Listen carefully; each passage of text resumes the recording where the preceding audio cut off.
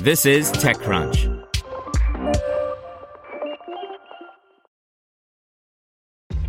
This episode is brought to you by ShipStation. You know, some things take a lot of work, like sending little robots to far-off distant planets. And just as that's challenging, so too is running a successful e-commerce business, especially when there's so much to do. So I want to introduce you all to ShipStation. Now, I love using ShipStation because of its easy-to-use dashboard, which makes managing orders and printing labels a breeze and super smooth. Oh, and the customer service is just out of this world. It's exactly what you need to help grow your business. Sign up for your free 60-day trial at shipstation.com/technews. That's shipstation.com/technews. Brought to you by Acquia, the trusted platform for open digital experiences. Acquia is made for Drupal, and it powers websites, applications, and online experiences for some of the world's largest brands. Build, design, and run digital experiences quickly and easily at Acquia.com. That's ACQUIA.com. Layoffs are disproportionately impacting startup satellite offices. By Natasha Mascarenas. Layoffs have struck the startup world swiftly, hurting hospitality and travel startups, as well as recruitment and scooter companies.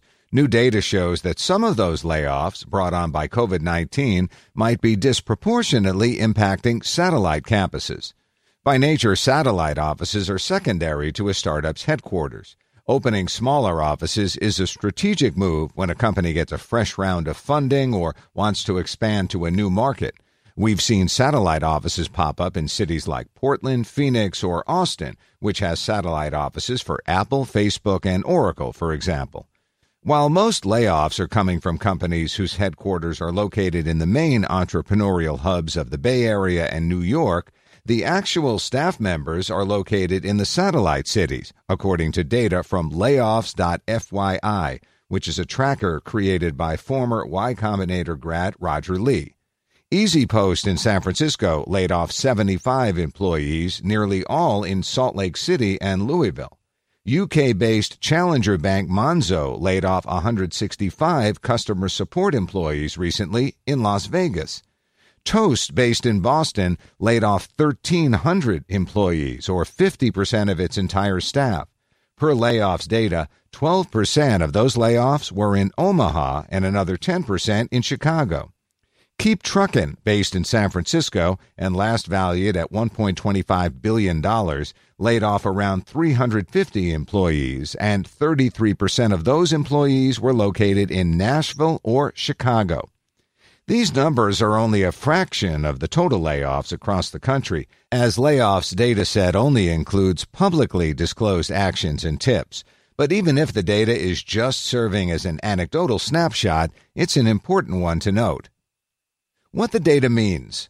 Once the economy does recover to a new normal, it's unclear whether HQ cities or satellite cities will be in a better position to bounce back. We caught up with some investors in Boston, a top startup hub that's recently faced its own flurry of layoffs, to hear their thoughts. According to Lily Lyman, a partner at Boston-based venture capital firm Underscore, satellite offices are often where a company might locate the sales, customer success, and business development staff. Logistically, those roles are the most vulnerable as consumer activity slows. For a lot of businesses, there are no sales and deals to be done right now. These roles are getting disproportionately affected in reduction of forces as companies expect a slowdown on the commercial side, Lyman said. While a logical decision to extend the cash runway, it does come with the risk that this withdrawal can damage relationships with customers that may be hard to recover. Not everyone sees cuts hitting satellite offices the hardest. Michael Skok, another partner at Underscore, said that in some cases we've seen that satellite offices are established in emerging markets, which come with cost savings, so these offices may actually be more protected in these times. In other words, if you're cutting costs, San Francisco employee expenses might be higher than Denver employee expenses by sheer nature of the former having exorbitantly high living costs. Revolution Ventures, which invests in startups in emerging tech scenes, said it hasn't heard about satellite office layoffs from its portfolio as of recently. And finally, to put it crassly, layoffs in a non-HQ city might quell some of the negative signaling that founders and venture capitalists are trying so hard to avoid. Well, most of them at least. Slimming down operations is becoming a proactive response, not a reactive strategy, as the pandemic continues to evolve. Today's data reminds us that layoffs are rarely an isolated occurrence, and staff cuts appear to be landing harder on less robust tech ecosystems. Want to learn how you can make smarter decisions with your money? Well, I've got the podcast for you. I'm Sean Piles, and I host NerdWallet's Smart Money Podcast.